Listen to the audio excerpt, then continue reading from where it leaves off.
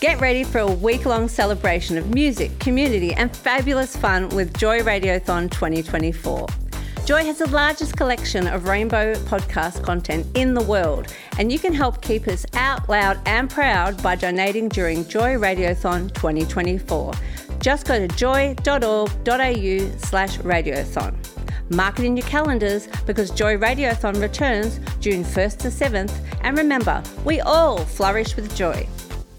Hi, my name is Saramza Pepi bin Saad. I am of Indonesian, Aboriginal, Scottish, Chinese and Irish descent. Born in Port Hedland, Western Australia, and I grew up in both the Pilbara and the Kimbleys. My mob come from West Kimbleys, which is in Derby, so that's the Nyigana people, and so I'm a proud Nyigana man. And so Saramza means the brightness of the light. My dad, his name's Saramza, and my name is Saramza, but they call me Suri because no one else can pronounce my name properly at school. Derby and Broome is where pretty much it's not a big place. The country is, I always find such beautiful colours. It's got like a turquoise blue waters, Pindan, the red Pindan, and the beautiful sky. Always many different colours for the sunset and sunrise. So yeah, it both had the beach and the bush. Best of both worlds, and plus the river and the salt water and the freshwater people as well. So yeah, I think we're lucky. We had best of both worlds. It's very dry heat. Obviously, comparison to Melbourne, I'd say it's much more humid. So it's very humid in the sense. Tropical, yeah, beautiful weather. I don't know.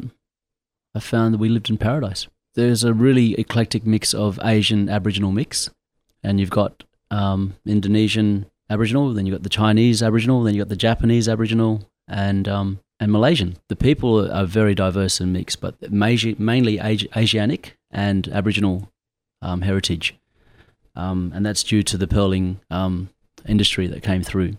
It's the same sort of culture with the multiculturalism, and yeah, really, really strong Aboriginal sort of roots. It always is the case that someone will come in and they might be there for a couple of days or a couple of weeks, and they just absolutely fall in love with the place. The people are friendly, the country is really inviting, and there's always a sense of hospitality. And yeah, people they're not afraid to say hello. Like many Australians, you've got a multicultural mix, but you identify as an Aboriginal Australian. Yeah. So tell me about your relationship to your Indigenous culture. What's crazy is that when I was younger, I used to just love dancing, and I found that as I danced, I'd somehow always incorporate animalistic movement, and I was wondering why I'm doing this. And I think instinctively in my, I guess embedded in me, in my spirit, is the traditional, I guess, and spiritual essence. So when I started, I guess, dancing and discovering stuff through dance, I realized that, hang on, this is actually really, I find I'm really connected to country through this type of movement. So I approached one of my elders and I asked them how, like, what I'm doing, is it okay? Because I was never brought up traditionally, in the sense of ceremonial, and I personally was questioning what I'm doing and if it's right, because I had a sense of protocol. So I think that was my way of getting in touch with my mob, was through my dance, and it's funny because you go back to Aboriginal history, it's what we practice all our lives: singing, dancing, and storytelling. So I guess that's always been my connection through spirit. And when we speak of spirit, it's not necessarily through, how they say spirit is like a ghost, but it's more through feeling and the essence inside you. And that's what we call our lian. So your lian is actually, it's not your head that thinks or your heart that feels, but more from the instinctual knowledge that is embedded in your stomach.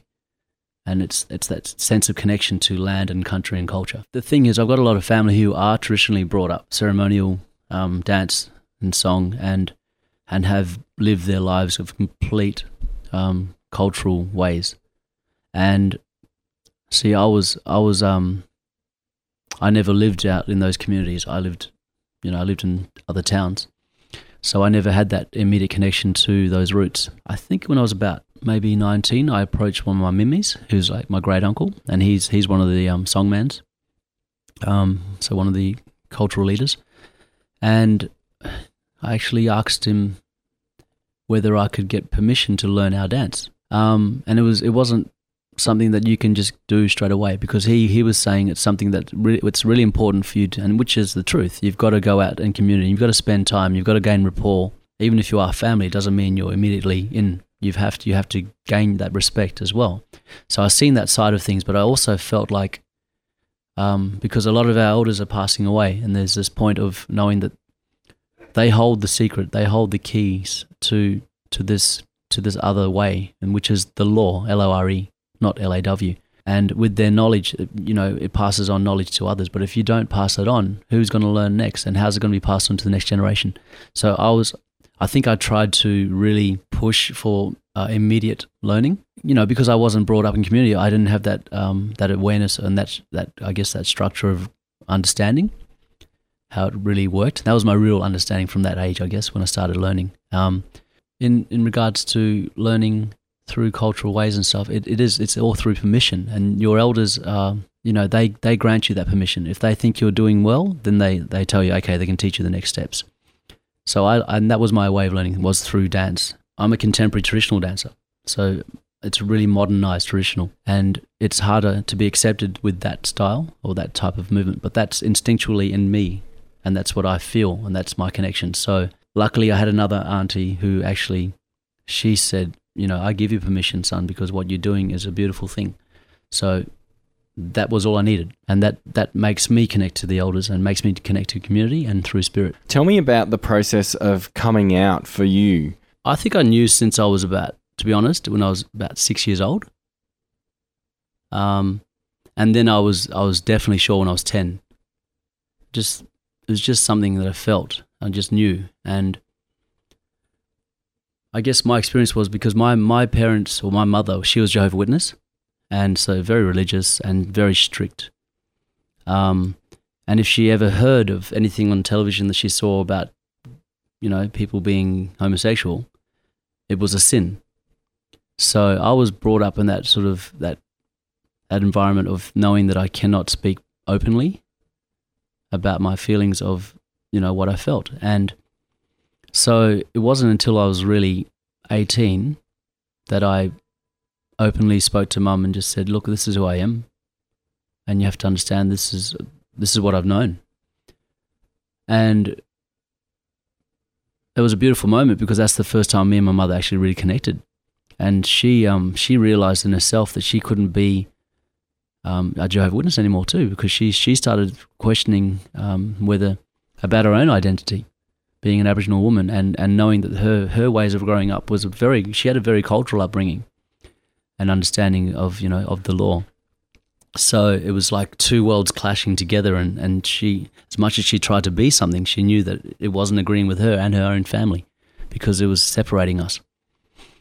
And I think it's a crazy way of looking at it, which I've only just realized now, is probably that since I told her about not just being a gay man and yeah, I guess proud of being who I was, only because that's my own protection. Because I knew that if I was to be vulnerable and not be open about knowing who I was, then I wouldn't be able to walk out in the world and I guess do half the things I've done. So I think it sort of changed Mum's perspective, because I was brought up in towns, country towns, and so the expectations of men are to be men and the women to be women, and therefore the men can't show emotion. Sometimes, you're meant to be a hunter and a gatherer and that who's all just this macho sense, and all my brothers are like that, and I've adapted to that, and that was just my way. And it wasn't until I moved away to study dance is when I started getting in touch with my feminine side. And I guess through dance and learning about emotion and expression was when I really got in touch with who I was. So yeah, dance has been a big part of my journey, I think, and my transition. As a young gay Aboriginal man coming out, what was one of the most important steps you took in that journey? Well, when I was young, to the day that I am now here, as a 40-year-old, I think it's always been through education. So, as a dancer, as a teacher, as a performing artist, as an expressionist. So it's about being open and teaching young fellas and young girls how to be expressive and how to show their emotions openly. And that was what I really started doing, was using the medium of dance and theatre as a tool to get people to really get in touch with themselves and to know that we all have natural emotions that are meant to be expressed. So I think that's one of my main basic sort of foundations that got me into that point of knowing that this is about teaching people to be okay. If they're upset, cry. If you're angry, shout. But not to take it out on someone else and to try deal with your own emotions. Because I think that's the most important thing. Because if you can do that, then you can then learn to be more resilient in anything that's given back to you. Mm. So people can be harsh and people can judge you, but it create strength. That was Suri Simbad. You are listening to Joy 94.9 live across Australia on the SBS Digital Radio Network. This podcast was produced by Joy Media. You can support Joy's diverse sound and diverse community this June by donating to Joy Radiothon 2024. Go to joy.org.au/radiothon. And remember, we all flourish with joy.